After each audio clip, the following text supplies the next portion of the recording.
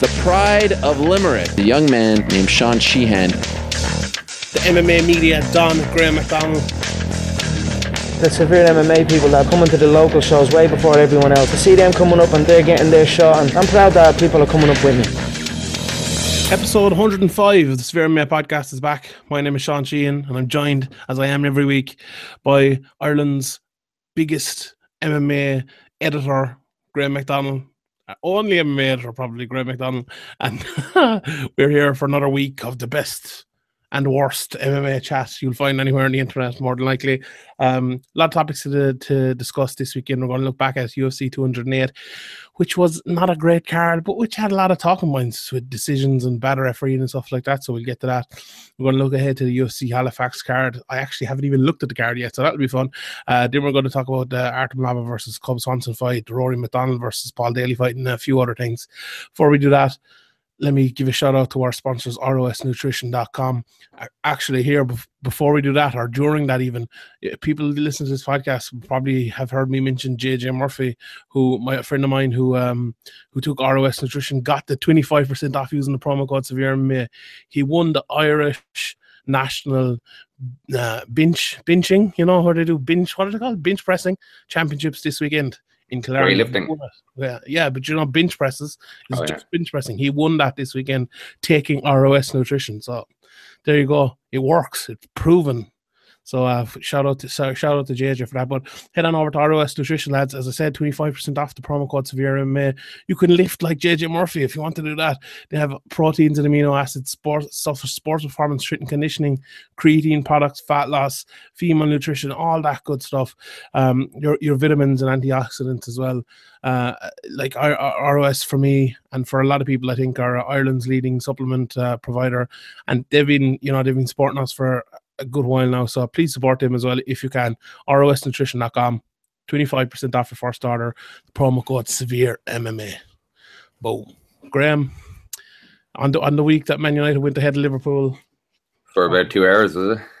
Listen, that's an alternative fact that there's no need to bring that up, but it was a good weekend, I suppose, for sport and soccer and rugby and MMA and everything. So did you have a good weekend, or is your stomach still ailing you? Are you okay? No, I'm good. I didn't see any of the rugby. I just I saw very little of it anyway, but yeah, I saw the Liverpool match. That was pretty good. Spurs were awful. I didn't see the Man United, but I expected them to win. Yeah, it's great when you've a full week off to prepare for a game. How good you can be. Like Liverpool have that every week, and they have 16 days before their next game now, so they should be pretty good as well. But yeah. Anyway, let's move on. It's very, isn't it funny? I called Liverpool going rubbish there, and not too long gone they've won 2 games in 11, so it's kind of sure, right. You'd say that fucking no matter what, anyway. No, I said they were playing well at the start of the year, didn't I? Sure, I think your dad had it right when in your hatred of Klopp, that you'd love him if he was Man United manager. No, well, I probably would, but that would be literally an alternative fact if he wasn't. So there you go. Right, let's get into this UFC 208 card, and I suppose it was a pretty bad card. What was it? Nine decisions, 1 submission, and that was from Jacare Souza. But let's talk about the main event first, I suppose, and it was for the inaugural UFC Featherweight Championship. It was an underwhelming announcement when the fight was made because of Chris Cyborg not getting the fight, obviously. Then even more so when Chris Cyborg got flagged by USADA, which might be getting turned up. We don't know. Dana White kind of suggested that there's going to be something with retroactive TUE and things like that. So let's see how that plays out. And then it was an underwhelming fight as well on Saturday night. From the very start to the very end, there wasn't that much action. As I said, I kind of do my preview for this. This could have either been a totally brilliant, great fight where Duran goes attacking and plays right into Holmes' game, and we kind of have a blow between 2 really good strikers, or it could be what we kind of got, which was boring, back and forth, and nothing really happened. Were you not surprised that Holly was so willing to lead at the very start? I was, but then I remembered the Shevchenko fight where she was kind of doing the same and just playing into her opponent's game, really. and it was I was surprised she did it again. To be honest, she didn't do it as much in the Shevchenko game. She actually did it way more in this fight. Yeah. She did it way more in this one. It was just she, especially when it wasn't working. Yeah. You think she would have gone, okay, let me get back to what I usually do here. But she got off to a terrible start, and Geraint de Randamie looks huge compared to her as well. Like Holly's a big 135er, but Geraint de Randamie, or she was a big 135er, and she's a decent sized 145er. But de Randamie was huge, and Holly just had the wrong game plan. I think even her takedowns it all came too late. I think you scored it for Holly, did you? The fight? I did, yeah. I thought you won the third, fourth, and fifth. The third, I thought, which was the second, the one where she dropped her with the head kick. I think that was the third. That was the third, was it? Yeah. Yeah, I think I had a 3-2 for de Randamie, but I think the obviously the referee and the shot after the bell was huge in the fight. Like Holly came on and took over the fight, but maybe she would have taken over the fight earlier if that hadn't happened. Like that definitely takes a big bit out of you, getting rocked like that when you're not expecting it as well. You're not braced for it. Yeah, just before we get to that, just on maybe the tactics of the fight, just before we get to the terrible referee, like as you said, Holly leading is the thing that's so weird because she's such a good counterpuncher. Like that's what she is. But I was thinking about Holly Holm, and like, you know, people call her like the Buster Douglas of MMA and stuff, and I'm not sure she is that. I think, you know, people talk about, and we've spoken about it, how kind of, you know, styles make fights kind of a job made Ronda Rousey look so bad against Holly Holm because she was just the worst style for her. I think Ronda Rousey's style made Holly Holm look way better than she actually is as well. I think her style played so well into Holly Holm's game. Like everything that's come before that and everything that's come after that hasn't been exceptional from Holly Holm. Let's be honest here. Like, and on Saturday night, as you said, like, God Almighty, how she just kept leading. It's like if she had stopped for one round for 3 minutes, she could have drawn Germaine de Randamie in. That's what counter strikers do. That's what McGregor does. That's what Anderson Silva does. That's what all the great counter strikers do. And she never even tried. And I'm not sure whether it was her worrying about de Randamie not coming in, worrying about it being a fight where she didn't go out and take it. But and maybe that was it, but the fact that she did that meant that she just played out of all her strengths and into a place where she's not the strongest, and maybe de Randamie isn't the strongest either, but it made for just an odd back and forth fight that no one really was going to take, you know, convincingly. Yeah, well, she had or Holly Holm had Geraint de Randamie stuck up against a cage for half of the fourth and half of the fifth round, and her own corner were calling for her to break. They were like, break and strike, kickbox, Holly, kickbox, but she just wasn't having any of it, and her takedown attempts weren't great. Like her head was on the outside and she wasn't low enough, and they were just never going to work on. They just weren't good takedown attempts, and her corner I think she has a real problem listening to her corner. I think this has happened in the past as well, where they're telling her to do something and she just can't. She can't seem to implement what they're saying, and she had a de Randamie hurt a couple of times, and she pushed her up against the cage and kind of gave her the chance to recover. It was bad fight IQ all around from Holly, really. I thought like Holmes' takedowns would have been great if she was countering and if she was changing up that way. And I thought her clinch work was very, very good. Like I spoke about the clinch being a big part of the game last week and in my preview, and I think that I scored her for the fight. I think that's why she won the fight. I think she won the fight because she won the clinch and she didn't let Germaine get like the tie plum, and she didn't let her get her knees off much. You know, I think she did it once, but you know, it's the strike. If she had done the strike, if she had struck the way she always strikes, the way she's best at striking, or tried it to at least, you know, try to draw de Randamie in, I think she would have won that fight easily, to be honest. But as I said, I'm talking about it as if Holly Holm had lost, even though I scored her for her. Like you scored her 3-2. I couldn't be mad at that. It was very, very close. Like it was very close. Yeah. Like I wasn't watching it like when I'm doing the scorecards for MMA decisions or posting them to them. I'm kind of watching it a lot closer, and you're kind of thinking much more closely when. But I would. it's a tough kind of balance between, is she failing to get a takedown or is she controlling her up against the cage? And I think when you get stuck up against the cage for half the round, it's like you're stuck against the cage and the grappling is effective. But I don't agree with this not scoring or effective takedown defense not scoring. Like it needs to score. I agree. Yeah, I thought home in the second she did a good bit of grappling against Vince, but I didn't think that was enough to win the round. I didn't think it was long enough. I didn't think it was effective enough.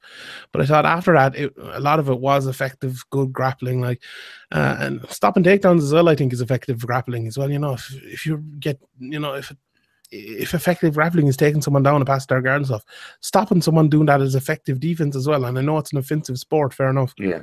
But I don't know.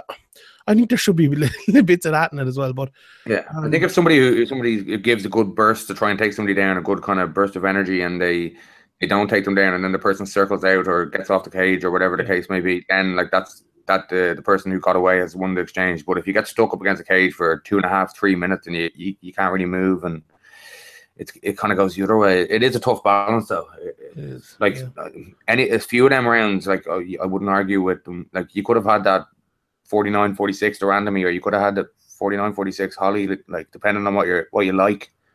Yeah, 100%. So let's get to the referee and the shots after the bell. There was one after the second and one after the third, I believe, both from the Randomly. One looked like an elbow at the start. Joe Rogan said it, and I think it was a punch afterwards. But both related. For me, the second one was way worse. She took two punches after the bell in the second one. The first after the second first time she was more rocked, I thought. Yeah, she was more rocked, but it was the first one. Okay, she threw her jab, then the bell went, and then she threw her straight right, and she was okay. She was in the middle of a combination, but she should have definitely pulled out.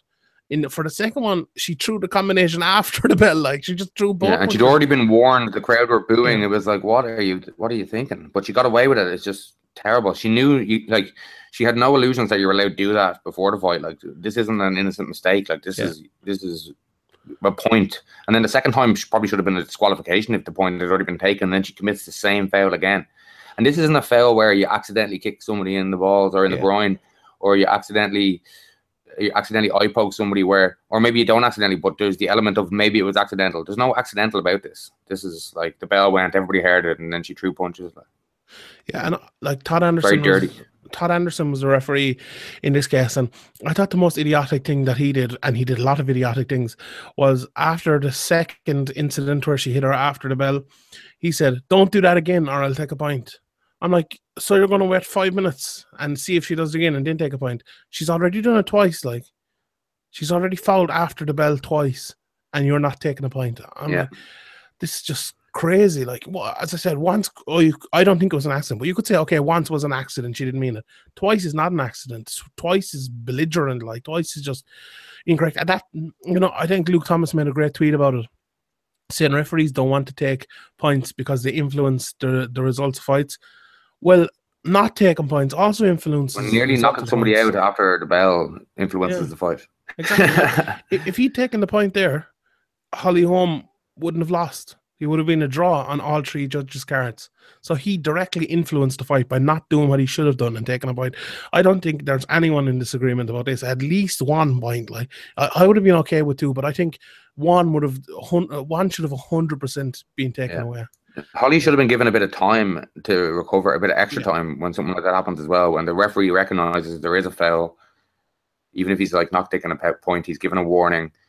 They should be given like the 5 minutes, like they're given for a groin shot or an eye poke to recover from being hit in the head, or the body. Maybe if you're hitting the body or the head or even the leg. Yeah, I agree. Like, and at the end of the fight as well, like with like 10 seconds to go when the little clapper went, he stood in between the two of them before they were finished fighting. He stopped the fight doing 3 seconds early. Get out of the way. This guy shouldn't be reffing the fight. That 5th round could have been all important. There could have been one strike that changed the fight there. Like, get out of the way. Yeah, the enemy could have knocked her out again after. Like, the enemy could have hit her after the bell again, and it could have it could have been a fight taken away. I'd want him to try and stop that, Yeah, but I well, don't want that- him yeah, but- getting in and before the bell. Get in at the bell. Yeah, It's not that difficult. It isn't that difficult. Yeah, I thought it was just a terrible refereeing display from Todd Anderson. I wouldn't something needs to be done about guys like that. Like, I think we've had a lot of discussions on this podcast, and other people have as well, about safety in MMA and why it's okay and what we can do to make it better.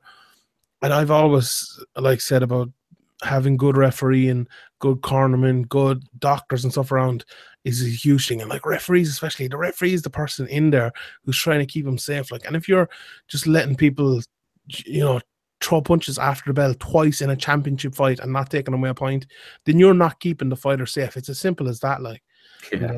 I thought it was just disgraceful. And Did you see it was an earlier fight? I can't remember which one, but Eve Levine, I think it was Derek Brunson, Anderson Silva. He grabbed Derek Brunson away at the bell just because he saw he might have been about to throw one. That's how you referee. That's how you do it. It's not that difficult. Be aggressive if you have to. 100%. I couldn't agree more. Yeah, I thought that was at the time it looked a bit. Oh, what's Eve Levine doing? He's trying to get into the action, but that's good. You should be, it should be stopping the action the second the bell goes.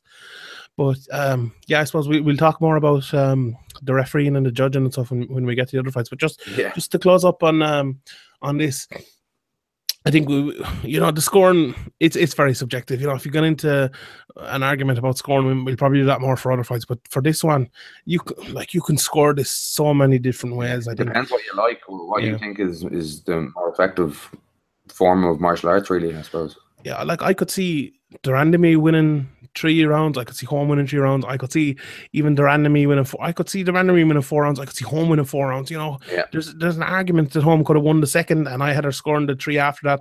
But then there's the argument I gave Durandamy the second. I think Durandamy could have won the third. I was close apart from that, head kick at the end and a little bit of attacking as well. Yeah, it could have been a drawing round as well. Could, yeah. There's just so many If it had gone to a draw as well, I don't think they had a sudden victory round ready, and it would have been a disaster.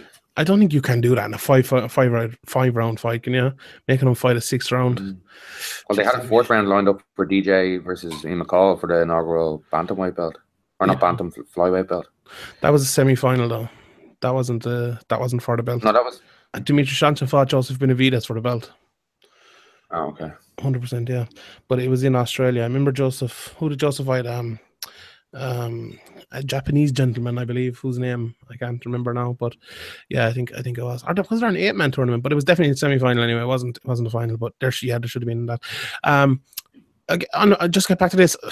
The 145-pound division, we've talked about it a good few times, that there isn't really a division forming here. It looks like it's going to be fight after fight, with just the belt on the line. Now, I kind of hope that wasn't the case. I hope they bring in a few people, but who do you think, if there is a title fight next? Obviously, we've Cyborg, we've Megan Anderson. I suppose. What was Dana was saying something about Cyborg's appeal was looking really bad, but now it's looking really good, or something along those lines. Yeah, that's exactly what I said. Yeah. And then they had her on the camera, and they were kind of making out like it was going to be grand. So the UFC seemed confident enough that she's going to get a retroactive TUE, maybe similar to Floyd Mayweather got before the Pacquiao or after the Pacquiao fight.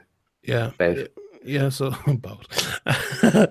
It looks that way, and I suppose that's the fight we all want to see. But Durandamy as well afterwards said she needs surgery, so she's going to be out for another while as well. And this keeps happening. Every time a champion wins, a new champion comes out, they get injured, and injured. Put that hashtag injured. Put that in a t-shirt. Yeah, it looks like she's going to be out. Megan Anderson, sorry, I called her Megan. Her name is Megan. Is another one there. I think we spoke about her after her fight the last time. She's not on the level, I don't think. No. She called out Holly Holm after the fight. She said if Durandamy is out for a while, she wouldn't mind coming into UFC and seeing how Holly Holm could get on against a real 145er. I don't know about that, but I think all roads leads to Cyborg. Would you agree? Yeah, and the whole division is there because of Cyborg. They're really hoping this retroactive TUE gets granted, and I'd say they might know something we don't, the way they were promoting her last night on the pay-per-view. Yeah. Would you give Durandamy any chance against Cyborg? Yeah, I'd give her a chance, but she'd be a big underdog. Yeah, God, I don't see how she wins at all. To But be yeah, honest. Joanna Bears pieced up Cyborg on kickboxing, and what was it, jungle fight? Or was it a lion fight? Line fight, I think. Yeah. She crescent kicked her in the head and like had her rocked and all, and dropped her a few times and destroyed her. So she's not unbeatable on the feet, but I don't think Durand is the one. Bigger gloves as well in that, you know. Yeah, Harder to knock if someone you out. can, nobody can really kick like Joanna Bears can kick as well. Yeah. So yeah, it should be good. I think it makes perfect sense now as well. Holly Holm against Ronda Rousey. If Ronda Rousey's coming back, I tweeted it there yesterday. That fight has never made more sense. You think she wants that again, do you? Why not? I think Ronda would want that. Maybe. Like that's the one fight. Like if Ronda was to come back, that is the one fight she needs. That is the fight that can get her back. Misha is the fight that she wants. Maybe, but Misha looks like she's actually retired, but you wouldn't know. But if the big money Rousey fight came along, maybe. Yeah, I don't know.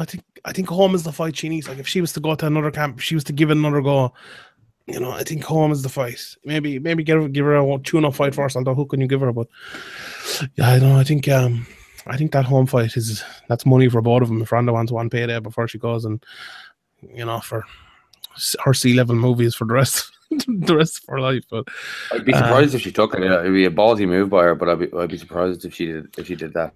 Yeah. Especially next.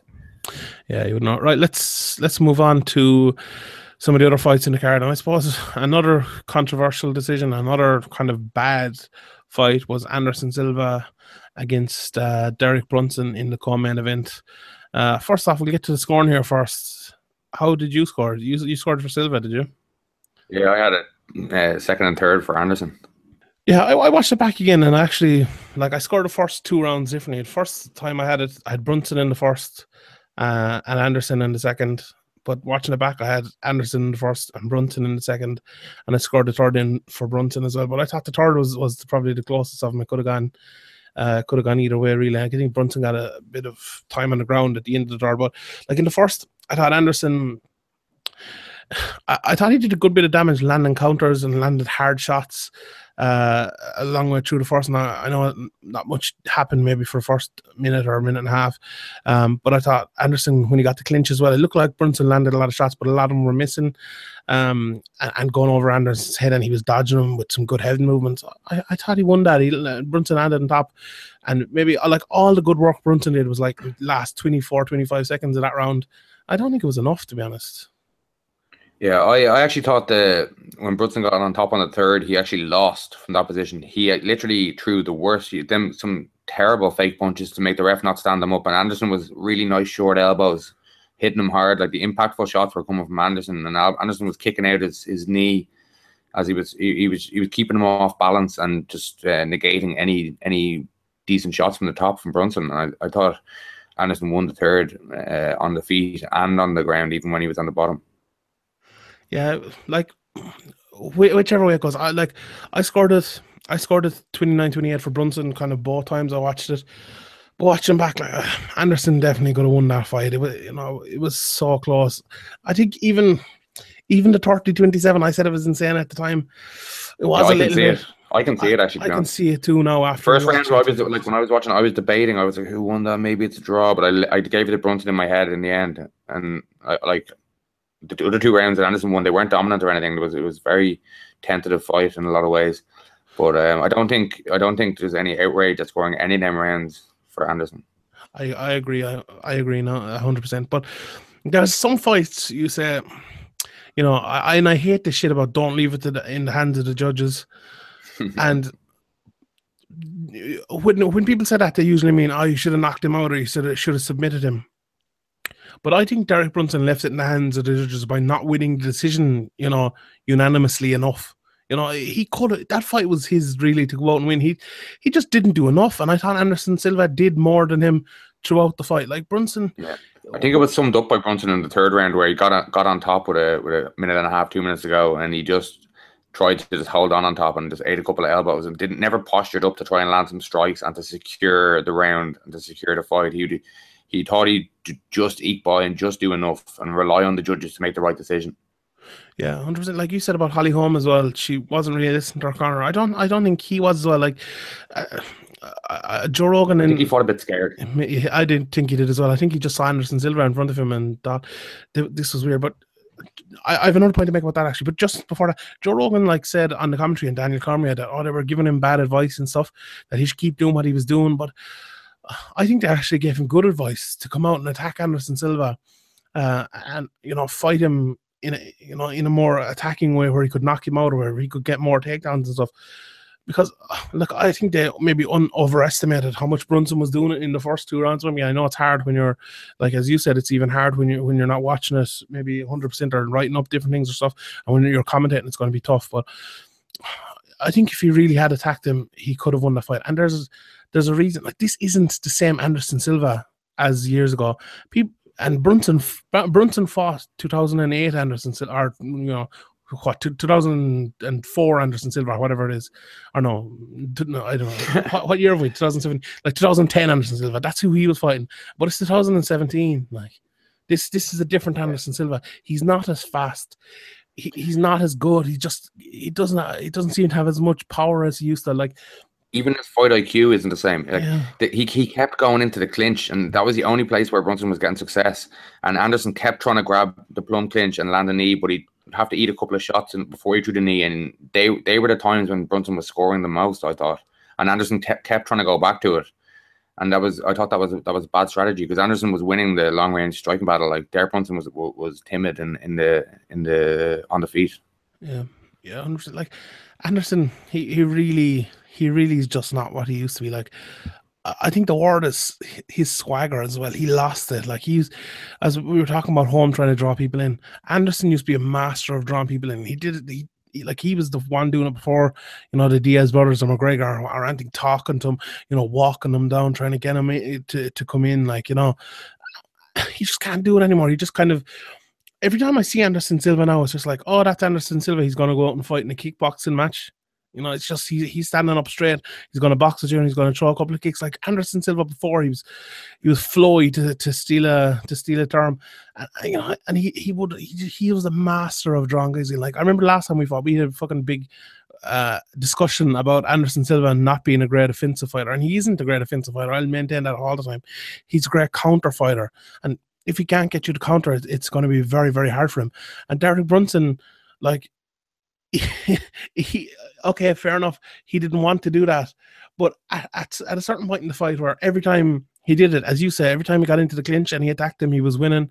Every time he went to throw a big shot, he'd either landed, or Anderson wasn't landing that many counters. He landed a couple very early on, but after that he landed most of his shots, offensively, or as you said, when he got into clinches off, he stopped a lot of takedowns and he catch him on the way out or stuff like that. It was a bad fight. It was like the main event as well.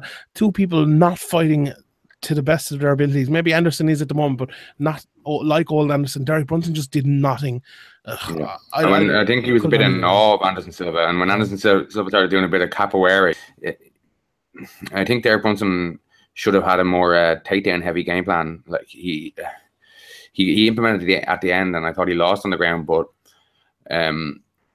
if you posture up and you land a few shots, like, you don't have to land that many shots to win from a top position on the ground. You just need to do a little bit. He did a little bit, but he did just enough so the ref wouldn't stand him up, but he didn't do enough to actually land a couple of good shots and to put a stamp on the round, as you were saying. So that's, like, as you say, it's nearly his own fault that he didn't take the judge's decision, because the judge's decision was there to be won. Not that I agree with that he should have been given the decision. Like, I see a lot of people on MMA decisions, most people gave the fight against Silva, but I don't think there's any robbery. There's definitely no robbery, and Brunson didn't do enough, and it could have went either way in all of the rounds. Yeah, I agree. I scored it for Brunson, and I still didn't. I still don't think he did enough. There's no way it is a robbery. Like, it was just a bad fucking fight. It was very, very average fight. And it's kind of, we talk about it being sad to see BJ Penn the way he's kind of gone, that he's shot, and Anderson Silva definitely isn't that bad, but he's not Anderson Silva. Like, this is like a lot of people, maybe listen to this podcast, maybe only started supporting MMA maybe when Conor McGregor came in, and they're seeing Anderson Silva now. This is not Anderson Silva. Like, Anderson Silva was a fucking great fighter. Like, he made a joke of Forrest Griffin in that fight. He front kicked the head off Vitor Belfort. Like, he destroyed Yushin Okami when Yushin Okami was actually like a good fighter, a good wrestler or not. He beat Chael Sonnen in the 5th round after getting the shit beat out of him for 4.5 rounds.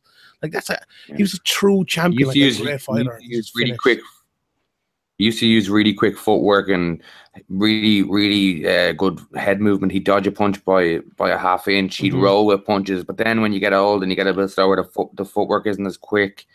The head movement isn't as quick, and you're getting tagged with these punches that you used to avoid. And he used to frustrate his opponents because he'd dodge everything with his hands down, and he'd hit them with counters and humiliate them, and they'd panic or they'd try to rush him, and then they'd be playing perfectly into his game, and he'd highlight reel finish them, and that was pretty much nearly guaranteed with an Anderson Silva fight. People got really pissed off when Anderson Silva went to a couple of dominant decisions over Thales Leites and Demian Maia. They were like 50-45, 49-46 decisions, and people were pissed off that Anderson had a really bad performance because they were so used to him just clowning people. Yeah, like, he destroyed Demian Maia. Like, well, he didn't destroy him, but he probably won every round against him. Like, it was. When Demian Maia was on his back, he was like kicking him in the hands, like real accurate kicks to the hands, and just like it was.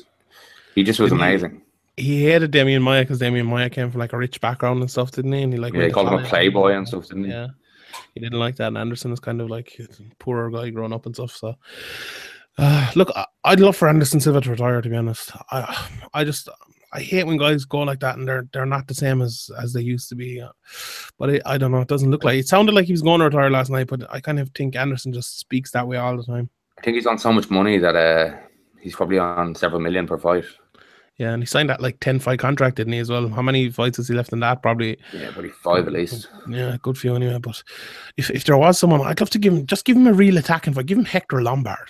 That'd be a great fight. Like, Hector's fighting Johnny Hendricks, and I think Hector could probably win that fight because Hendricks doesn't really seem to give a shit anymore. So, like, give him that fight. That'd be a good fight. I think it'd play into his strengths, and Hector's gonna come out and just like throw bombs. So that'd be fun, I think. But I think enough of this shit. Like, giving him guys like Derek Brunson. There talk about Robert Whittaker as well. That wouldn't be a bad thing because Whittaker will attack, but you'd never know. It's something fun. Give him Vitor. Vitor would be a good fighter. It's anything. But as I said, it's not nice to see guys like that who are just great fighters just lose the greatness, basically, and that's kind of what's happened to Anderson Silva, I think. Yeah, they could do assuming Yoel beats Bisping, they could do Anderson Bisping again. Yeah, that'd be all right. Have that as a headliner in Dublin, it'd be okay, wouldn't it? I'd watch that. We'd be so lucky. I suppose, speaking of middleweight contenders, Jacare Souza also won. I suppose there isn't what is there to say about this? Not too much. No. Just Tim Boetsch actually landed one good shot on Jacare, and he kind of he didn't really hurt him maybe, but he chin checked him a little bit, and I suppose Jacare decided, fuck this, I'll take him down, and he just took his arm home with him. After that, you have this kind of, I don't know, is recency bias the right word, but after seeing it, I was like, oh fuck, I'd love to see him getting the title shot before Yoel, even though I'm a big Yoel fan. I actually do think Yoel won their fight. But the way Jacare goes through the like kind of lower tier, top 10 to 15 guys, or the guys that are 10 to 15, he just goes through them so easily. The second he gets them down, it's either a TKO or submission. Like, he lost a very close decision to Luke Rockhold back in Strikeforce, but that was a great fight as well. And I think both of them are much improved fighters since then as well. Yeah. I think he could do that again if Luke is ready and fight the Yoel Bisping winner, or you could just Jacare could just wait. But Rockhold needs to fight as well when he comes back. He does.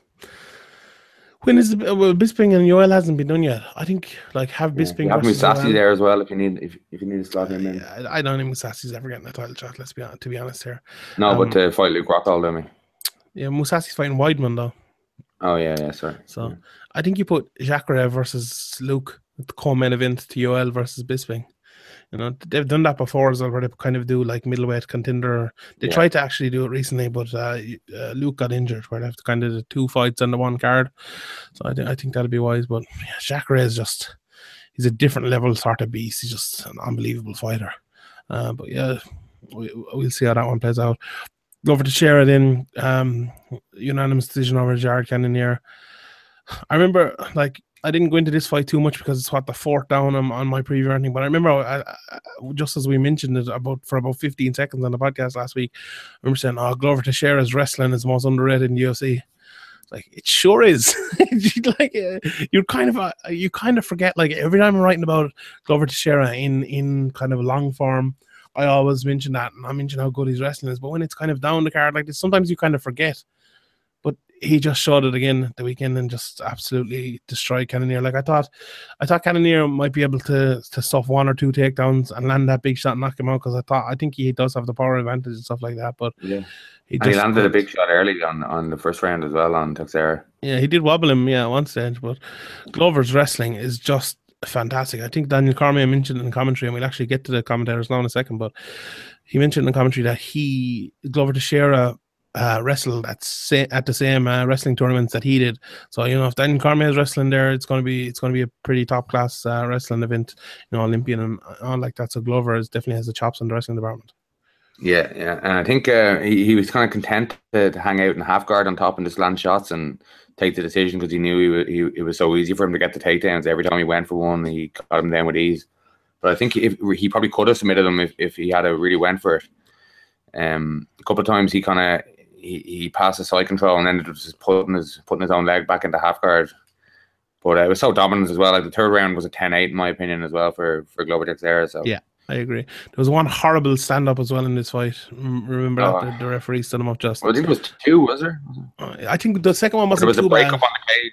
Yeah, that wasn't too bad, I don't think. But I thought the stand-up, you know, was just awful. But Glover keeps rolling on. The heavyweight is so barren now with Bader. Could be gone as well. Looking more than likely Misha Serkinov. Dana White said this week could be gone as well. You know, the light heavyweight. Did I say featherweight? The light heavyweight division is just, you know, there's no one there. You see if Daniel Cormier beats Anthony Johnson, you know, maybe he's John Jones then, and who's there after that? You have the likes of Gustafsson and Glover, so he mightn't be too far away from another title shot, especially if Daniel Cormier ends up winning. Yeah, definitely. Yeah, I wouldn't mind seeing that fight. It'd be okay. I think if Glover could stop the takedown and say standing up, I know he could. He's a good power as well. No, as I said, Jared is more. Like a head movement is kind of a big problem for Glover. Yeah, I saw someone saying last night that his head movement isn't usually as bad as that. It's never been great, but I think last night he was kind of letting it there to see would Cannonier come in so he could take him down, and it was just kind of like pawning out there. But yeah, he could be. Yeah, Dustin Poirier against Jim Miller. I suppose obviously the best fight on the card. I think Poirier won pretty convincingly. I thought the second was a 10-8. I could have seen it stopped in the second. Actually, as well, Miller was taking a whole lot of damage, and Miller's one of those guys that's maybe too tough for his own good, and I think down the road it could show up for him. But I thought Poirier got injured, but the leg kicked in maybe towards the end of the second or in the third, and I think Miller kind of took over from that point on and won the third. But I think Poirier 29-27 won this fight pretty handily. Yeah, I thought Poirier did well to kind of get the takedown, stay on top, stay out of the submissions in the third when he'd injured the leg. I think it was one of them low calf kicks, or not one of them, but a few of them building up. They seem to be very effective. People aren't used to taking them. They're used to taking the normal leg kicks, but they're not used to taking the calf kicks. I think it was it used on Frank Yeager or by Frank Yeager really effectively? I can't remember. Did Jose Aldo try a few of them at Frankie? I think Aldo the first time, the first fight with Aldo, he used them kicks and knocked Frankie over a good few times. They're unexpected and you don't really train for them. And Poirier seemed to be limping pretty heavily after as well. But yeah, it was a dominant performance by him, and I liked his hair. I didn't know he could grow that much hair. It was like my own hair. As a man with great hair myself, I appreciated Dustin Poirier's hair as well. So yeah, that was good. And I suppose on the undercard, Wilson Hayes didn't have the best performance in the world, but I suppose he won against Dula Sasaki, who was a little bit impressive. Belal Muhammad threw a lot of leg kicks as well, as we were just talking about there, and beat Randy Brown in a fight that really could have gone either way, I think. Although I'd say he actually did enough. Islam Makhachev beat Conor McGregor's kryptonite and Nick Lentz as well in just a tremendous beating. Philip Nover lost to Rick Glynn in a fight. I thought Philip Nover, the best wrestler of all time if he wrestled the wrestling machine Nick Lentz like that. I don't know where this guy. He must be wrestling polar bears or something. Team Dagestanis don't play around like. Yeah. I was impressed with Philip Nover, even though he lost. I thought his boxing looked slick. I thought it looked very good. But I don't know how Rick Glynn ended up winning that fight. I thought it was a bit weird. Two Anderson Silvas on one card. Exactly. Exactly. And Ryan LaFleur beat Juan Canero as well in just another fucking terrible fight, which no one ever want to watch back. So there you go. Right. Let's move on to our next topic of conversation, which shall be the cuts. And we'll just go through these pretty quickly. You have a few of them up there. You pull them up.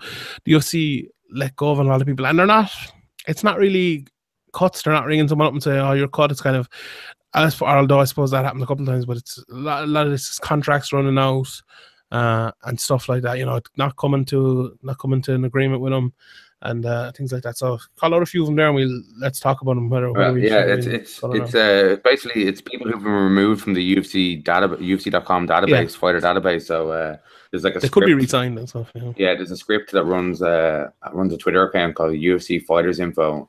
And they're usually pretty accurate. So Bloody Elbow have an article up with Anthony Burchak, Clay Collard, Maximo Blanco, Gene Herrera, Brock Lesnar, Taylor Lapalus, Siho Ham, Mizugaki, Brandon O'Reilly, Eric Perez, Rick Story, Lorenz Larkin, Jessamine Duke, Cole Miller, Elvis Mutacic, Joe Galati, Freddie Serrano, Fernando Bruno. A few more, loads more. Like, yeah, I suppose the big ones from there. I suppose obviously Brock Lesnar he could be back if he wants to be back. You know, he wasn't cut or anything like that. But Rick Story, I think, is the big one. You know, he performed pretty well until that Cerrone fight in his last outing. I think he'd be a big loss to that division. You know, I think he's a guy people kind of like. Eric Perez as well. You know, I know he's taken a good few losses in his career, but I think he's always a good man to put on Mexican cards. He always puts on a good fight, a good show when he's fighting. I think that's another odd one. Jessamine Duke, not very surprising. She's lost a lot of fights. I think she'd been gone for a while.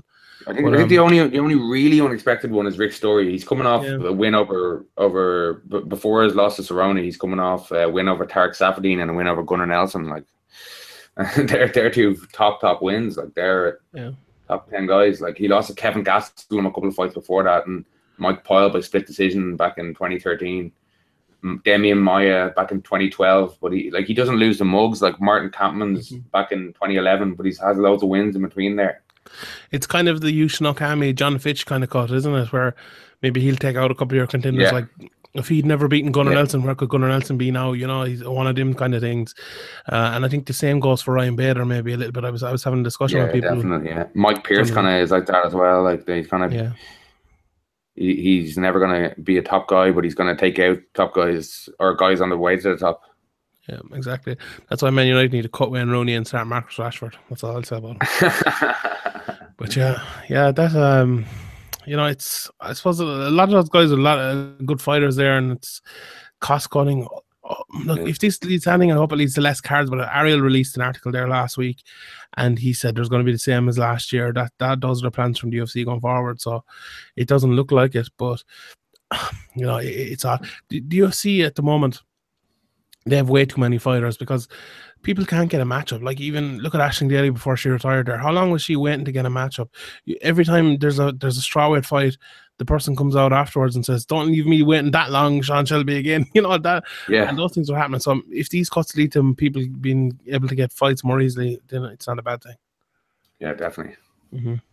So right, these guys can win a couple of fights on the local scene, even on Fight Pass, and be back in the UFC in no time. Like it's not the end of the world. Like you can prove yourself pretty quickly within 3 months and be back in the UFC. Nobody even notice you're gone. That's true. That actually does happen sometimes. Like, oh, he'd like 2 fights outside the UFC. Oh, he fought twice outside. I didn't even know that. There was talks about Ross Pearson as well, but that hasn't been confirmed yet. But I'd be very surprised if Ross did get cut. That'd be very harsh. Yeah. All right, let's get to a couple of fight announcements that were made this week before we get to the Halifax card. Halifax. And I suppose the biggest one concerning us and concerning us Irish MMA is Kevin Swanson against the Russian Hammer Artem Labov.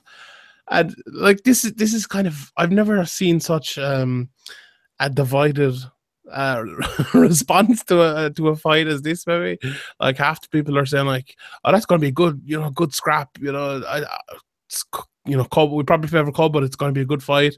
And then the other half are like, what the fuck is Artem Labov doing in the main event? Cub Swanson just beat Duho Choi, he's fighting an unranked guy. And I suppose that, people are talking about it anyway, so I suppose that's the most important thing. I tend to agree with both of them a little bit. I think it's a good fight, and I don't think it makes much sense, but fuck it, it's going to be a good fight. You have a bit of a storyline with Cub absolutely hating everything to do with Ireland and Conor McGregor and SBG. Yeah. And being completely irrational about everything to do with Conor McGregor. A little bit. But Cub also accepted this fight. I think people kind of forget that a little bit. Like Artem called him out, or no, he actually said something about Artem first, I think, and then Artem like tweeted him back and goes, "Look, if you want to sort this out, let's sort it out," or whatever. And then Cub said he would, and he said just call Charles Shelby or something like that. One of those things. So Cub accepted his fight, so you can't be too mad about it that way. I don't think, but there definitely is the storyline there. Like, these cards are like people, in headliners, you need people with a name. And like it or love it, Artem has a name, Yeah. People who are big Conor McGregor fans love Artem Labov. People who hate Conor McGregor hate Artem Labov. Yeah, exactly. They care about Artem Labov. That's all. That's the bottom line. Like. Yeah, I agree. Yeah, like if I was matchmaking, I probably would have made it for. Like I thought Cub versus the Green Zombie made sense.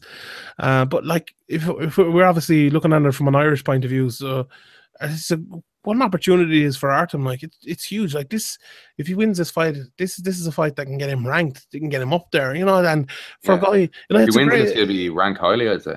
Yeah, if you look at like Artem Labov and you take away all kind of he's Conor McGregor got him into the UFC, he's only getting this because of being friends with Conor McGregor and shit.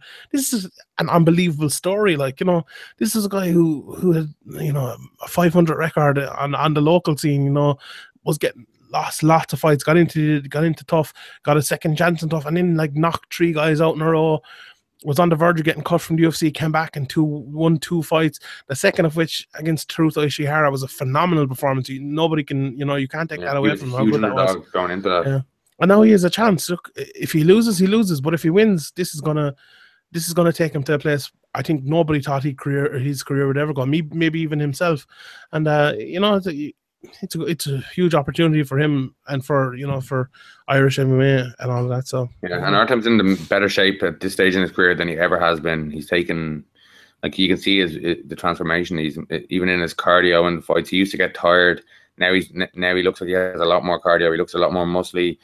He just looks like he's a much improved fighter. He's taken everything a lot more seriously. Them camps with Conor, obviously, big camps training for big world title fights have really helped him. And when you're in the UFC and you can see the path to the top, you can see the path to the money. It's a motivator. Yeah, definitely. On the local scene, you're getting paid 500 quid here, $1,000 there. It's hard to put in all them hours. Yeah, 100%. Like whatever, I think this is going to be a fun fight. So I'm okay with it. Like I'm not mad about it. I often don't care when it's a fun fight. So there you go. That's for me. If you disagree, fair enough. The other big fight I suppose announced this week was Rory McDonald against Paul Daly after initial reports said that Paul Daly would be fighting MVP, which was kind of disappointing, I suppose. But learn how to believe when you see those reports, I suppose. If they're coming from Bellator or the UFC or Ariel Helwani, I suppose, or MMA Junkie, those are the places you believe firsthand. But whenever I see it from anywhere else apart from those, I'm always like, I'll wait I'll wait until it gets confirmed. And I suppose that's the case again with this one. But are you looking forward to Rory against Daly over in London? Yeah, it should be good, but it should be an easy enough victory for Rory. Yeah, I'd agree. Yeah, I think Rory will go back to his. As long as he has the right game plan. Yeah, his old takedown ways. Even if he stays standing with Daly, I think his reach is long enough. I think he could beat him from the outside. Daly's always going to be difficult though with that big left hook. He's always going to be dangerous, and if he catches him with that, he could knock him out. Especially like Rory has taken a whole lot of damage recently. But I like the fight though. I still think it's a good fight, and yeah, it's definitely a good fight. It's one of the best they could put together in the division, if not the best fight they could put together in the division.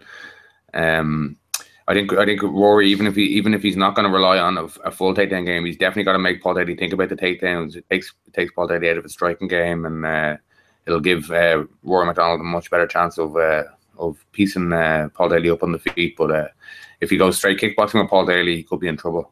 Mm-hmm. I think when you look at this as well, you have to look at the UFC's London card, which they put on, and which the headliner is Beeston 25-8 against Jimmy Manuwa, which is a good fight, but it's not a headliner, and it's nowhere near as good as Rory McDonald versus Paul Daly. And I think we spoke about it a lot, how things do, how Bellator and BAMMA are working well together in Ireland and in the UK. And I think Pete did an article with James Gallagher, and he said it. He kind of disagreed with that. He said Bellator don't need BAMMA, but I couldn't disagree more. I think James might be saying that because he's in Bellator and he kind of wants to look like maybe some people think he's on a BAMMA card when he's actually on a Bellator card. So I can see where he's coming from, but I think it makes it stronger. I have an article coming out in Sherdog. It's probably going to be coming out this week. Is BAMMA next week or the week after? It's the week after, isn't it? 24th. So we'll talk about it next week. But I have an article coming out, and it's basically about how Bellator and BAMMA maybe made a lot of mistakes with their headliners and stuff, which we've spoken about here, but they're kind of rectifying them. The Paul Redmond versus Ron Park fight, great fight. Okay, the TV deal, but on their matchmaking, this Rory Daly fight and the Chris Fields against Liam McGeary fight, it might not be the best fight in the world, but it has a hometown guy coming in as a big underdog against a former light heavyweight Bellator champion. So that's intriguing in its own right. So I think Bellator are giving better cards to Ireland and the UK than the UFC are by an absolute mile. So fair play to them, keep doing it. Just get that TV deal and we'll be grand. But yeah, would you agree with that? Yeah, I think the main event is definitely better. I don't think people really know who Corey Anderson is, bar the hardcores. Like the winners of Tough used to be or the winners of the Ultimate Fighter used to be pretty household names among casuals, but it's not the case anymore. Manuwa was a hometown guy, so I can understand that, but I think they needed to give Manuwa some name. Like Manuwa's not exactly a big name. It's not exactly a fight that people are going to be going out of their way to make sure they have their ticket for it. It's not going to be sold out in six minutes or any of that stuff going on anyway. Yeah. Right, before we get to the questions, let's quickly look at the UFC Halifax card coming up this weekend. It's not actually a bad card, just looking at it here. I think Ryan's your boy Derek Lewis. Ryan's going to be doing the preview for it, thankfully, so I won't have to be talking about it that much. Derek Lewis is fighting Travis Brown. Graham, how do you think that one will go? It's a tough one. I think Travis Brown will probably win, but it's hard to pick Travis Brown after his recent performances since he moved to Glendale. But he's a much better martial artist, I think, when he's on form. But he hasn't been on form for a couple of years now, so it's a tough one. But Derek Lewis has a tendency to just kind of stand flat-footed and do a lot of nothing. If Derek Lewis gets on top, he can land some big Donkey Kong punches and put Brown away. It's heavyweight; either one could go down on the feet, but I'd have to lean towards Travis Brown. The only way I can see Derek Lewis winning this fight is if he somehow lands in the mount. I'm not sure how he does it. I don't think his takedowns are strong enough to get Travis Brown down. I don't think he's going to connect with Travis Brown. I think Travis Brown is more athletic, stronger, bigger, faster, hits harder than him. If you can have the side control or even half guard on top and soften him up with a few punches, maybe. Yeah. He could. If he gets on top on the ground, I think he probably will win. But I don't know. I think, like I've said this about Derek Lewis in every fight, I think he's going to lose. If he doesn't lose in this one, I might have to change my mind, but I just don't think so. I think he's come as far as he's going to come now. People know I don't rate Derek Lewis at all. I don't think he's a good fighter. I think Travis Brown will destroy him and probably knock him out in the first round. But it's a fun fight. You know, people like Derek Lewis because he's funny and stuff, even though he's in some of the worst fights the UFC's ever seen. But he actually is. That Shamil Abdurdaba Shami fight was terrible. That Ryan Nelson fight, absolutely fucking terrible. There you go. 2 of the worst fights. Travis Brown. Come on, Travis. Come on, Edmund. Team Edmund. Let's go.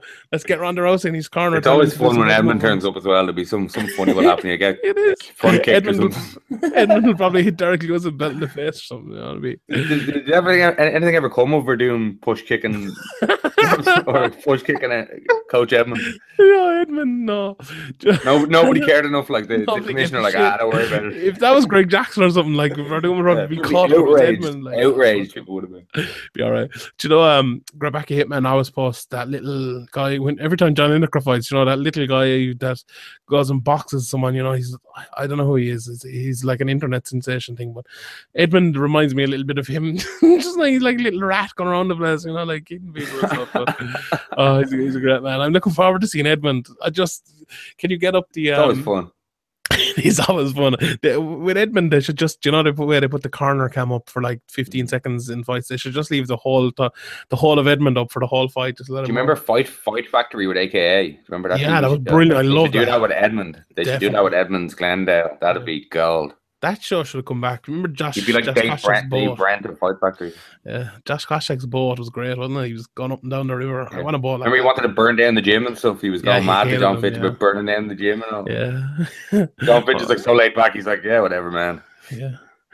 I love it. Josh Koscheck's coming back, actually, Bellator. It was funny, we were talking about it in the podcast, and the next day, Josh Koscheck was announced in the fight. So I think you can thank us for that one, Josh Koscheck. We got you a fight. So I'll take my 10%. Is John Fitch the most surprising positive drug test ever, do you think? Surprising? I don't know. What about Alistair Overeem? He might be, yeah. He might be. Who else? He was so against it. He was so outspoken against it. He was. Lance Armstrong. I like he never tested positive.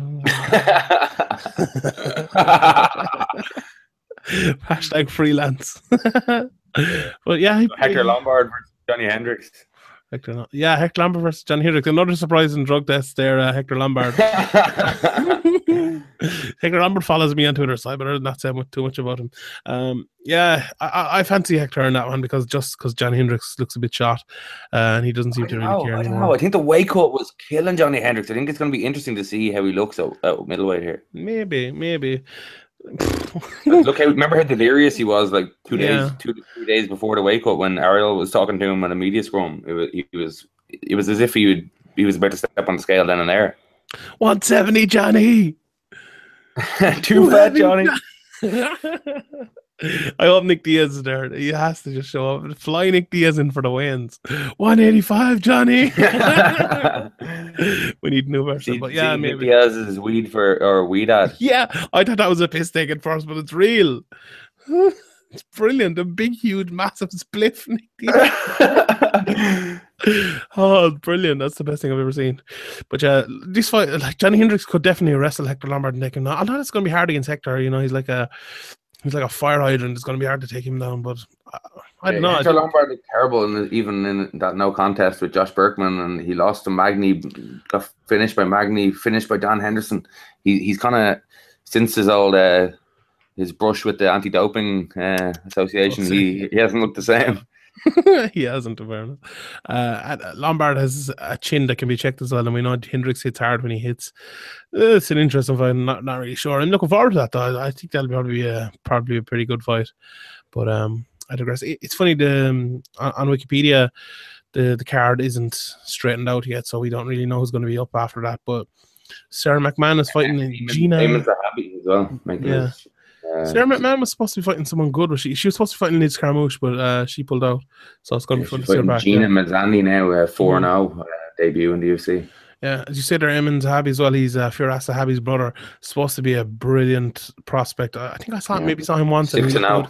Yeah, I think Pete did an article with him there for someone recently. I'm not sure who. PT works for everyone, so it's probably The Independent or Sherdog or too many to count. I love MMA.com. Bruce Lee's website, something like that, you know, one of them.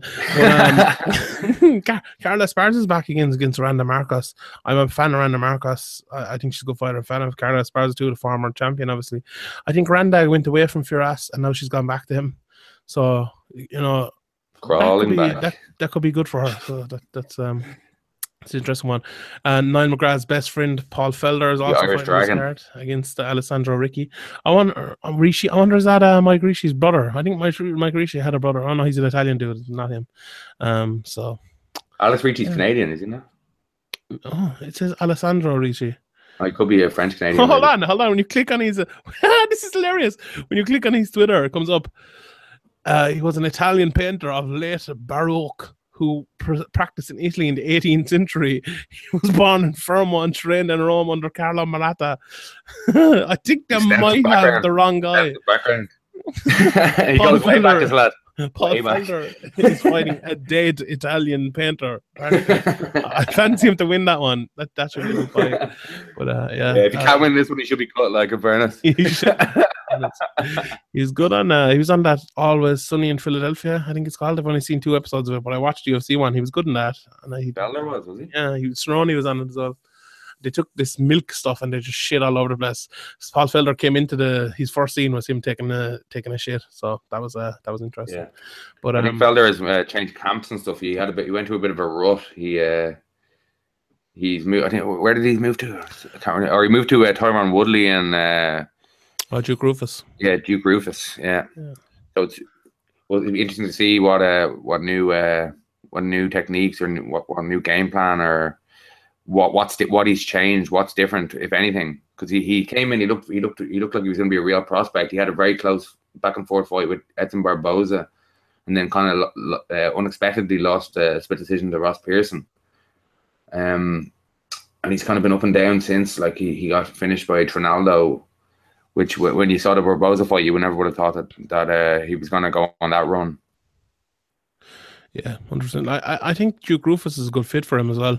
Obviously, like Felder is a good striker, but remember was it Danny Castillo he knocked out with a spinning back fist, and he kind of fell in love with that then, and I think his striking never really progressed to a level where I thought it was going to get to. Maybe a change up going to Duke Roufus will help that. And Duke is the kind of guy who maybe will tweak 1 or 2 things and make a huge difference, you know, and that can happen. So hopefully this will be a good performance by Paul Felder. I think, you know, Paul Felder's always exciting, good to watch, so it should be a good fight. Felder told Noah McGrath on Talking Brawls that he's basically living in a back room in the gym, so he's constantly there. So he kind of has nothing to do but to train. So he should be in great shape. There shouldn't be any cardio problems or anything like that. Anyway, he seems to be all in this new gym. Anyway, he's giving it a real go, putting everything on the line.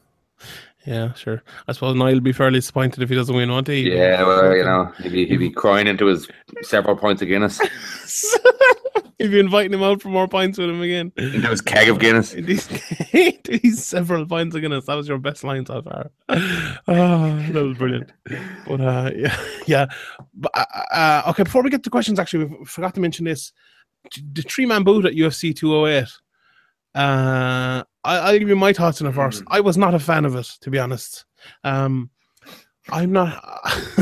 I didn't think that was a Cormier problem, or do you think it was? I think it was a Cormier three-person problem. Both. I'd like to. I wouldn't mind giving 3-person a go with someone else. If you had Dominic Cruz there, and do you know the way maybe people on cricket they do this thing, right, where they have like a boot and then they have one guy separately who does like analysis and show clips. If you Dominic Cruz there or Brian Stan, but I think Dominic Cruz will be better in this role.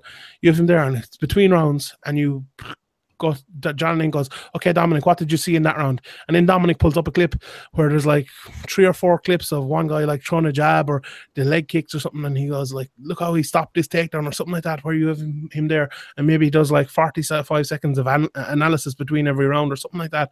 I think that could work. But when it's just, I remember back in the years and years ago, Eddie Bravo used to be the 3rd person in there, and he wouldn't speak. He'd barely speak unless Joe kind of brought him in. Yeah. Unless Joe Rogan said, well, what's going on the ground here? What's he trying to set up here? Or how did you score that round? He was kind of like the passive member of the thing that was only brought in and called upon. But it seemed like Joe Rogan and Daniel Cormier were nearly talking over each other. They couldn't wait to get in. It was kind of too much. Yeah, and John Anik barely spoke then. There was no play-by-play. Rogan kind of started doing play-by-play at one stage because it was kind of like, oh, Anik's not doing it. He's not kind of expressing himself enough, maybe. And I wouldn't blame Anik really, because he's trying to. He always says, if you listen to Anik talking about his style, he likes to let the person he's with go and let him speak. But when there's two of them there, you're letting both of them go, so you're never getting a chance to speak yourself. I just don't think it worked at all. I think, as you said there, is it a Cormier problem? Is it a three-man problem? I think you could have three-man, but you need to do it in a different way, and I don't think you can have Cormier. I don't think Cormier is good at that. Now, I wouldn't mind seeing Cormier on lower down cards, if someone needs replacement or stuff.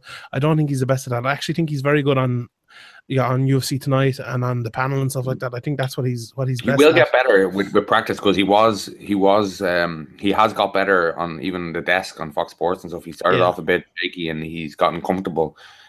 More than likely within time he will, but maybe not on a pay-per-view. Maybe he should be on a fight night or brought in for. I think the first time he was brought in for the Fight Pass prelims.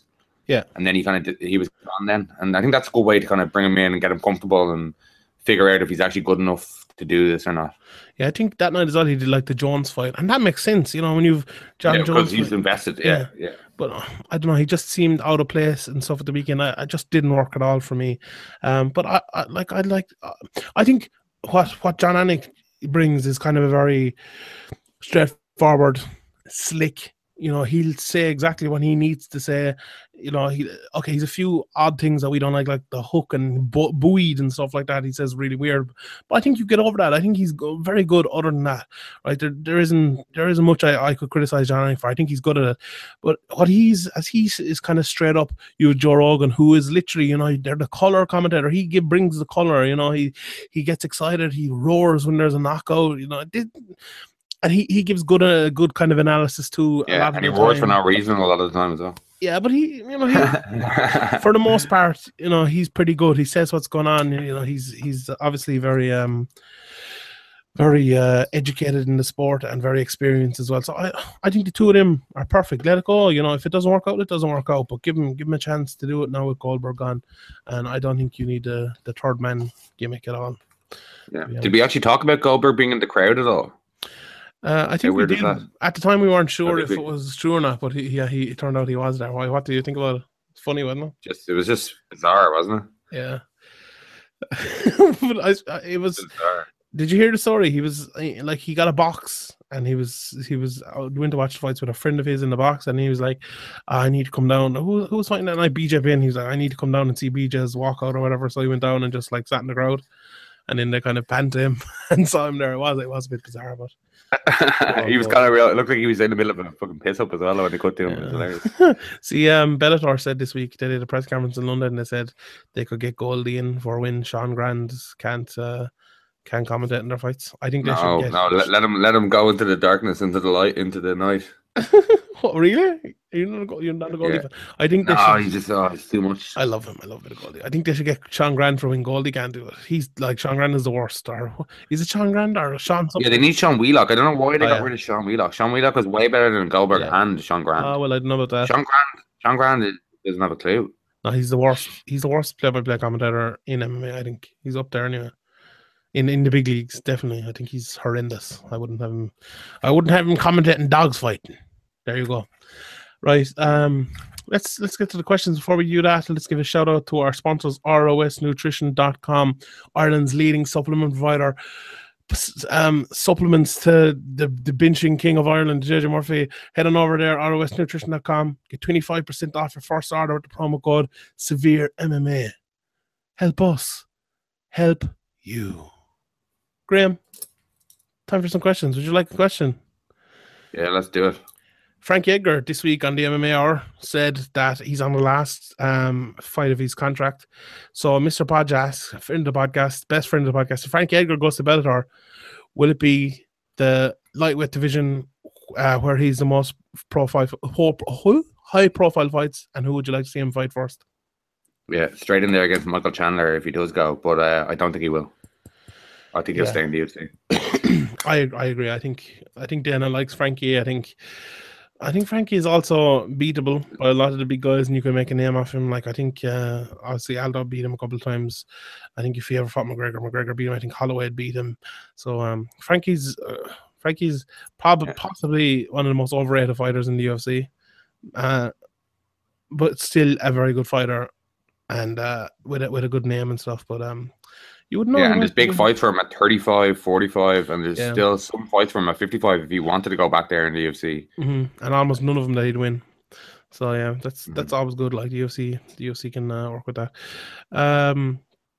Gavin Springer asks, can Bellator give the UFC a run for their money in the UK and Ireland? No, you don't think so in the UK and Ireland? Oh, in the UK and Ireland. Sorry, I thought you meant. Sorry, go on. I think they can. I think in the UK and Ireland. Well, the UFC at any moment can come in and just take it over. I think with ease. But they're not going to. At the moment, it looks like they have no interest in it. So it's Bellator and BAMMA are already doing it better at the moment. But at any moment, the UFC could put on a half decent UFC card over here, and it would sell out really quickly, quicker than any BAMMA or Bellator card. That is true, but I think that's the case in point where they're not doing that, and I can't see them doing that. They're putting on terrible cards, but I think those 3 letters still mean an awful lot. Yeah, if the UFC just wanted to, they just re-sign Joe Duffy and put on a Joe Duffy headline card, and it would sell out really quickly. Yeah, that's true. Mr. Podge asks again, @1 Mr. Podge, is there an unluckier fighter in the UFC than Ian McCall? I don't know if it's unlucky anymore. It must be something he's doing. I was thinking about that as well. Maybe it's the weight cut. Like he keeps getting sick all the time. Yeah, what's he eating? Like is he eating well, or I don't know. And he spoke before about how much weight he cuts. Like he cut 25 pounds, I think, for one fight. And when you're a 125er, that is huge. Mark Hunt, I think Mark Hunt cut 25 pounds for one of his fights, and he was talking about Jesus Christ. He was talking about how much weight he'd got for it. So imagine a guy literally half his size having to do the same. It can't be good. So I don't know. Seriously, he's taking it and stuff. So yeah. I think it's tough to know what's going on. Like 2, 3 times, 4 times. Oh, this guy's unlucky, but like 8, 9, 10 times. What the fuck's going on? Yeah. Tom McCarthy @84 TomTom asks, with a fair amount of negative feedback for the Artemavov fight, do you think a win over Cub would earn him some respect? Has there been that much negative feedback? Has there? Yeah, there's a good bit. All right, yeah, I've seen a good bit of it. Really? Yeah. What was the question? Sorry. Will a win over Cub get him some respect? Oh yeah, absolutely. If you beat Cub Swanson, what's Cub ranked? Let me just pull up the rankings here for 1 sec. So he's top 6 or 7 anyway, is he? Featherweight. Cub is 4. Yeah, Jesus. Number 4. Get him into the top 10. Beat number 4. So. Come on, like you have to respect somebody who works their way up and beat the number 4. Yeah, 100%. Mr. Podge again asks, do you think there's any chance of Anderson Silva gets a title shot against Bisping?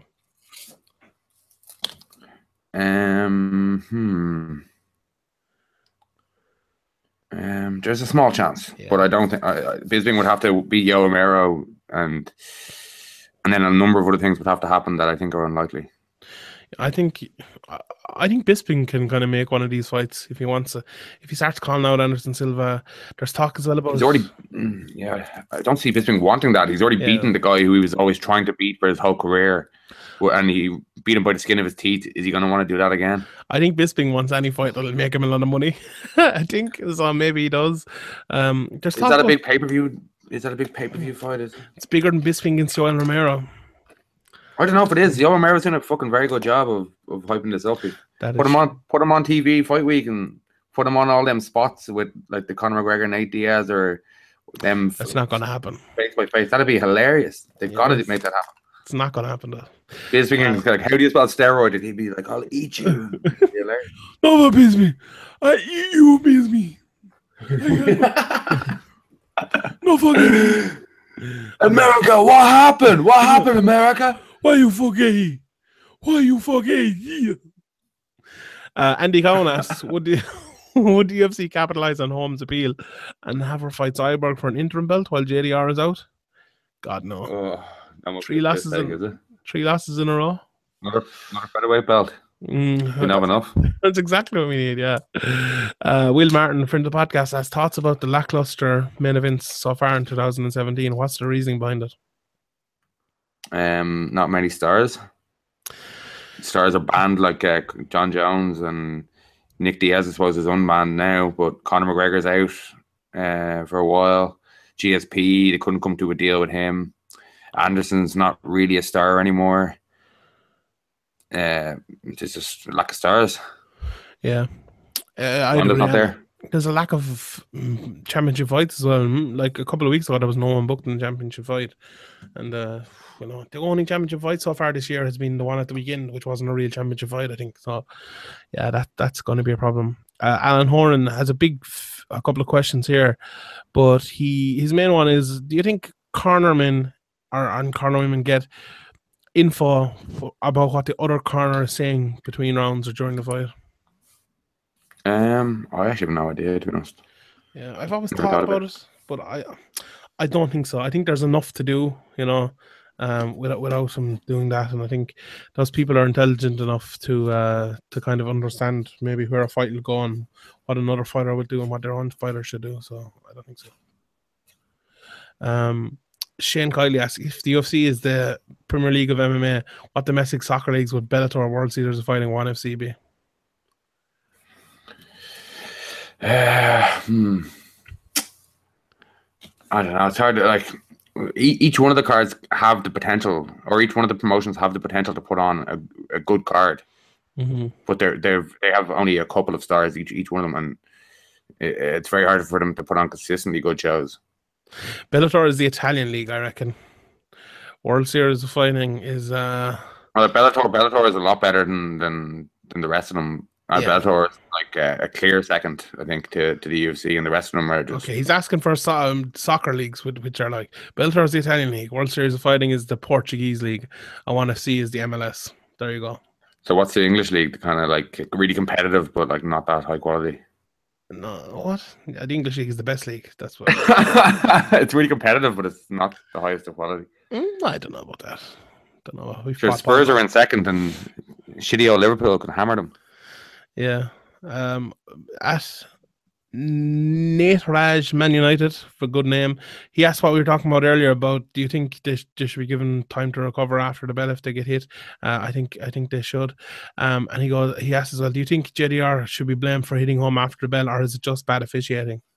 No, she should be blamed as well as the ref. Yeah, I think both of them are definitely to blame that one.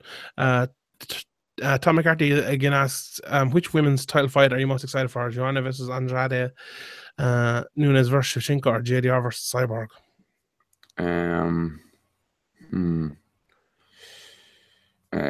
Probably Joanna. I think Nunes versus Shevchenko is going to be good. I know they fought before, but it should be fun. I just love watching Shevchenko, or sorry, not Shevchenko, in Jacek. So do I. Yeah, she's a very good fighter. Stian Berglund, who asked a question last week as well, fair play to you. He says, what do you guys make of Misha Cirkunov being being caught by not caught, but sent to Bellator? Dana said he doesn't look like they're going to come to an agreement. Yeah, it's a surprising one.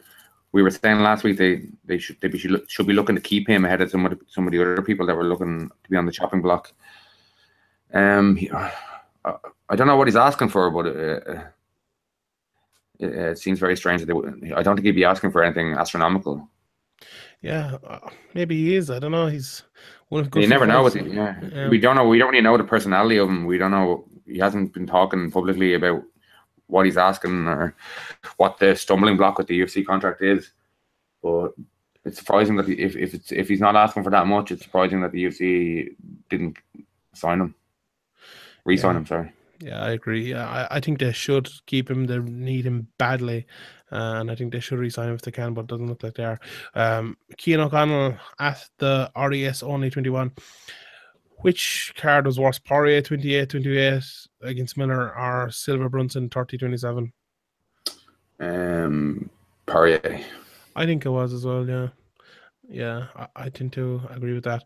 Joe White asks, who do you think the next breakout star in the UFC will be, and who will turn heads this year? In the mainstream, maybe, or? Yeah, I think that's what he's getting at, yeah. Cody Garbrandt could do it. Like, he hasn't broken through yet, but he's a bit small, and people. It's hard when you're small. People don't take you that seriously. I think the biggest problem with Cody is that they've put him in the tough house and he's going to be gone for 6 months. And it's just killed any momentum he had. So, let me think. It depends how the dynamic is. It could be a watch, one of the Ultimate Fighter seasons that people actually watch. Maybe. Here, I have it. I know who it is. Francis Ngannou. Do you think he'd be a star in the public, in the mainstream, or in the outside of the hardcore? He could be an Anthony Joshua type man mountain. They could do it. Anthony Johnson's not really a star either, though, is he? Joshua.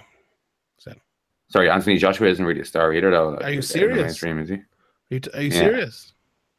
Yeah. Really? Like, my dad wouldn't have a clue who he is. I wouldn't say if I asked. Anthony Joshua is sort of like he's like the biggest selling pay-per-view person ever in the UK. They're selling like 400,000 pay-per-views on Anthony Joshua. He is huge. You know, he's gone to America and all. They want him to go on pay-per-view in America. No, they're actually going to Klitschko fight in America. He's massive. I just assumed Sky Sports were bullshitting about everything like they always do with boxing wise. No. There you go. All right, last two questions. Kieran Stapleton, the Soup Lad, asks, if Michael Chandler was signed to the UFC, who would you like to see him fight? Eddie Alvarez, make it happen. No, fucking hell. He fought him already. Twice. It was bullshit as well the last time. I'd like to see him fight Tony Ferguson. That'd be a good fight. Maybe a bit of that. Maybe a bit of T-Ferg. Right, last question. Danny Berry at I am Danny Berry. Do you think there should be a more transparent way of disputing and overturning unfavorable decisions on the night in MMA? I guess it gets into a murky ground if you keep changing all decisions. Like, you see the way the British officials pulled themselves out of ACB because they don't want to be associated with what they consider shady behavior. Yeah, I'd agree with that. There's it has to be completely egregious, like something that is just outrageous, like. Yeah, like that time where Rivera got poked in the eye by Uriah Faber. Yeah, or like the time Aldo knocked out Menez after the bell, or like when Holm got nearly TKO'd after the bell. That's something egregious where you should have the right to have a case heard for why that should be a no contest. Or I'm not even sure they're egregious enough. I think something like they're fight changing blows. Yeah, but I'm not sure they're egregious enough. Even I wouldn't go that far. I think what was the fight recently where your man he kicked the grounded opponent in the head? Remember that? What fight was that? Oh yeah, I can't remember. What about Jake Ellenberger when his foot got stuck in the cage? Yeah, that's a good 100%. That's another one. Yeah, that should have been made a no contest. Yeah, things like that where there's no debate about him. You know, I don't think for point deductions and stuff. I don't think that's it. But I think if the referee makes a mistake and ends the fight incorrectly in a very egregious way like that, makes a stupid incorrect decision, you know, that I think they should. But I don't think decisions are overturned. I think there's three people there to stop that, you know, to stop egregious decisions, and they still make them. But when you've three people there, that's a democratic enough fucking voice for me, and I don't think you can go against that. You kind of go against, you know, everything the sport kind of stands for if you do that. So I don't like when ACB. I don't think anyone should be doing that. Yeah, well, when you do go for an appeal as well, like the kangaroo court that you enter into is just not even worth your time. It's just waste of your time. Yeah, just don't even bother. Shouldn't even take it on the chin and move on. 100%. Right, that's another week in the books. Thanks everyone for listening. I'm at Sean Sheehan BA. You can find me there on Twitter. He's at Severe MMA. Go and send him some abuse. Anything coming on the website this week, Graham? Pete Carroll made his on-screen interviewing debut. Joe McColgan drove all the way down from the north to get in there. So Joe McColgan, Redzer, Huey O'Rourke, Keith McCabe, and then we have a few fight videos from Cage Legacy Drogheda there Saturday night. A few up there, and we'll have an interview we have to wait to post because there's some fight announcement we're waiting on first.